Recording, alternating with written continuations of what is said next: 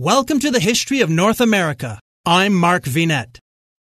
Champlain left the world a prolific body of writings that provide an invaluable window into the challenging, yet fascinating, early period of a fledgling New France. Let's conclude our deep survey of Samuel de Champlain's epic life and times. Champlain's writings and character. There are some things that speak for themselves. In attempting to understand Champlain's character, we are first met by the fact that he pursued unflinchingly his appointed task. For 32 years he persevered, amid every kind of hardship, danger, and discouragement, in the effort to build up New France. He had personal ambitions as an explorer, which were kept in strict subordination to his duty to the king. He possessed concentration of aim without fanaticism. His signal unselfishness was adorned by patience, inspired by large ideals he did not scorn imperfect means. Thus there are certain large aspects of Champlain's character that stand forth in the highlight of deed, and do not depend for their effect either upon his own words or those of others. When once we have paid tribute to the fine, positive qualities which are implied by his accomplishment, we must hasten to recognize the extraordinary value of his writings as an index to his mind and soul. His narrative is not an epic of disaster. It is a plain and even statement of great dangers calmly met and treated as a matter of course. Largely it is a record of achievement. At points where it is a record of failure, Champlain accepts the inevitable gracefully and conforms his emotions to the will of God. The voyages reveal a strong man, well foursquared to the blows of fortune. They also illustrate the virtue of muscular Christianity. It is a delight to read the unvarnished story of Champlain. In saying that the adjective is ever the enemy of the noun, Voltaire could not have levelled the shaft at him, for few writers have been more sparing in their use of adjectives or other glowing words. His love of the sea and of the forest was profound, but he is never emotional in his expressions. Yet with all his soberness and steadiness, he possessed imagination. In its strength and depth, his enthusiasm for colonization proves this, but as a man of action rather than of letters, he instinctively omits verbiage. In some respects we suffer from Champlain's directness of mind, for on much that he saw he could have lingered with profit. But very special inducements are needed to draw him from his plain tale into a digression. Such inducements occur at times when he is writing of the Indians, for he recognized that Europe was eager to hear in full detail of their traits and customs. Thus set passages of description, inserted with a sparing hand, seem to him a proper element of the text, but anything like conscious embellishment of the narrative he avoids, probably more through mere naturalness than conscious self-repression. From Marco Polo to Scott's Journal, the literature of geographical discovery abounds with classics, and standards of comparison suggest themselves in abundance to the critic of Champlain's voyages. Most naturally, of course, one turns to the records of American exploration in the 16th and 17th centuries. No age can show a more wonderful galaxy of pioneers than that which extends from Columbus to La Salle, and among the great explorers of this era, Champlain takes his place by virtue alike of his deeds and writings. In fact, he belongs to the small and distinguished class of those who have recorded their own discoveries in a suitable and authentic narrative, for in few cases have geographical results of equal moment been described by the discoverer himself, and had a like opportunity of considering the colonial problems which were thrust upon the French in the reign of Henry IV. The popular estimate of French character dwells overmuch upon the levity or gaiety which undoubtedly marks the Gallic race. France could not have accomplished her great work for the world without stability of purpose and seriousness of mood. Nowhere in French biography are these qualities more plainly illustrated than by the acts of Champlain. The doggedness with which he clung to his patriotic and unselfish task is the most conspicuous fact in his life. Coupled therewith is his fortitude, both physical and moral. But Champlain enlisted as a volunteer for a campaign which was to go on unceasingly till his last day. How incessant were its dangers can be made out in full detail from the text of the Voyages. We may omit the perils of the North Atlantic, though what they were can be seen from Champlain's description of his outward voyage in the spring of 1611. The remaining dangers will suffice. Scurvy, which often claimed a death roll of from 40 to 80% in a single winter. Famine, such as that which followed the failure of ships from home to arrive at the opening of navigation.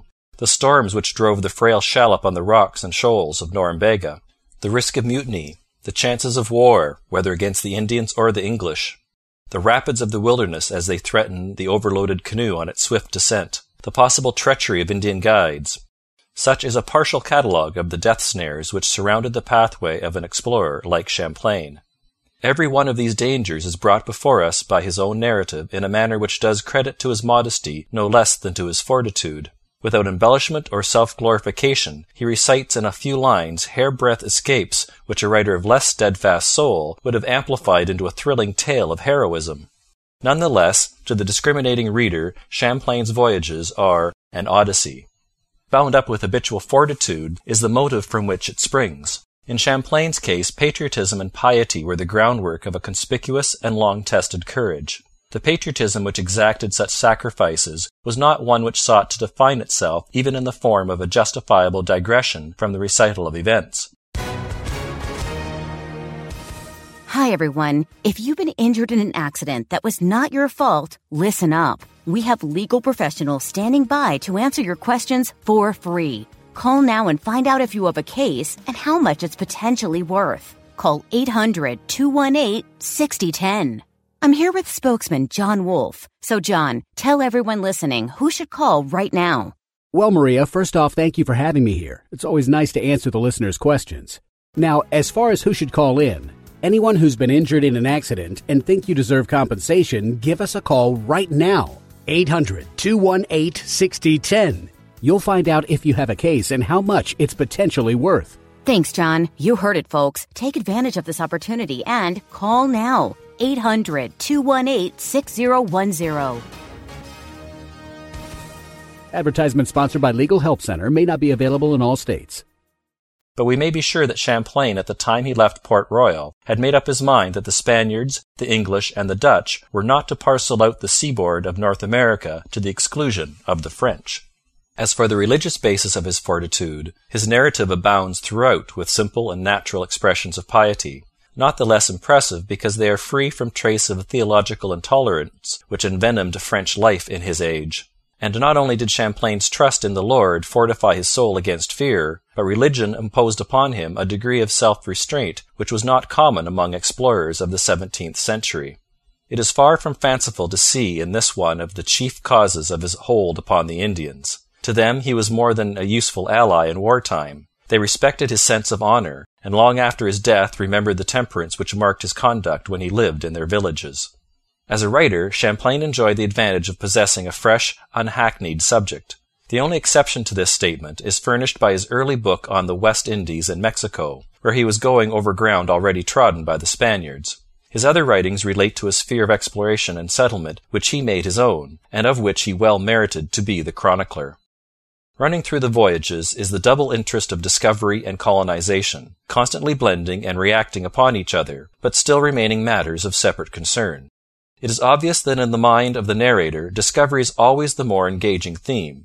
Champlain is indeed the historian of St. Croix, Port Royal, and Quebec, but only incidentally or from chance. By temper he was the explorer, that is, the man of action, willing to record the broad results of life in a small, rough settlement. There is one side of Champlain's activity as a colonizer which we must lament that he has not described, namely his efforts to interest the nobles and prelates of the French court in the upbuilding of Canada. A diary of his life at Paris and Fontainebleau would be among the choicest documents of the early colonial era. But Champlain was too blunt and loyal to set down the story of his relations with the great, and for this portion of his life we must rely upon letters, reports, and memoranda, which are so formal as to lack the atmosphere of that painful but valiant experience.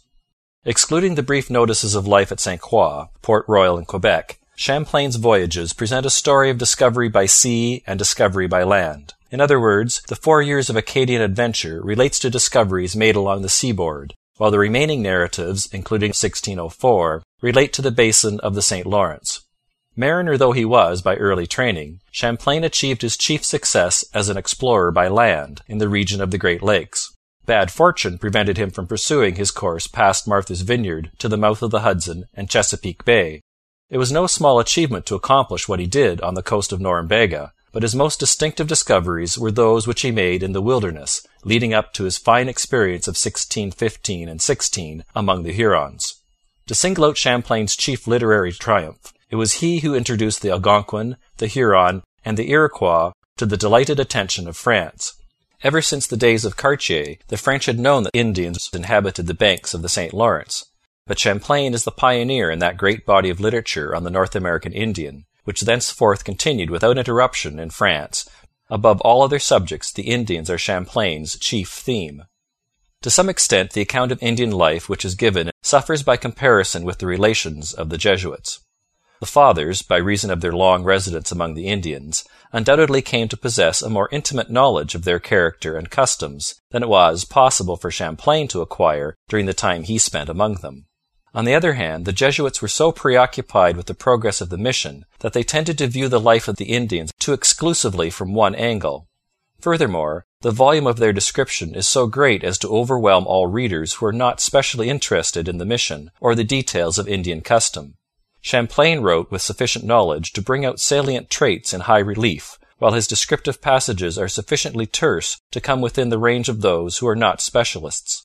When we remember the perpetual interest which, for more than 300 years, Europe has felt in the North American Indian, the voyages of Champlain are seen in their true perspective. For he, with fresh eyes, saw the Indians in his wigwam, at his council, and on the warpath, watched his stoic courage under torture and his inhuman cruelty in the hour of vengeance. Tales of the wilderness, the canoe, the portage, and the ambush have never ceased to fascinate the imagination of Europe. Champlain's narrative may be plain and unadorned, but with such groundwork, the imagination of every reader could supply details at will. In all essential respects, Champlain seems to have been a good observer and an accurate chronicler. It is true that his writings are not free from error involving facts of distance, altitude, and chronology, but such slips as have crept into his text do not constitute a serious blemish or tend to impugn the good faith of his statements on matters where there is no other source of information. Everything considered, his substantial accuracy is much more striking than his partial inaccuracy. In fact, no one of his high character and disinterested zeal could write with any other purpose than to describe truly what he had seen and done. The seal of probity is set upon Champlain's writings no less than upon the record of his dealings with his employers and the king. Unselfish as to money or fame, he sought to create New France. In national progress, much depends on the auspices under which the nation was founded.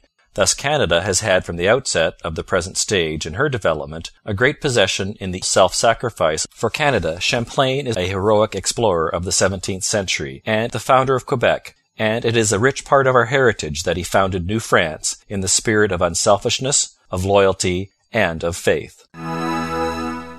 Check out the YouTube version of this episode, which has accompanying images. I'm Mark Vinette, and I hope you're enjoying the ride.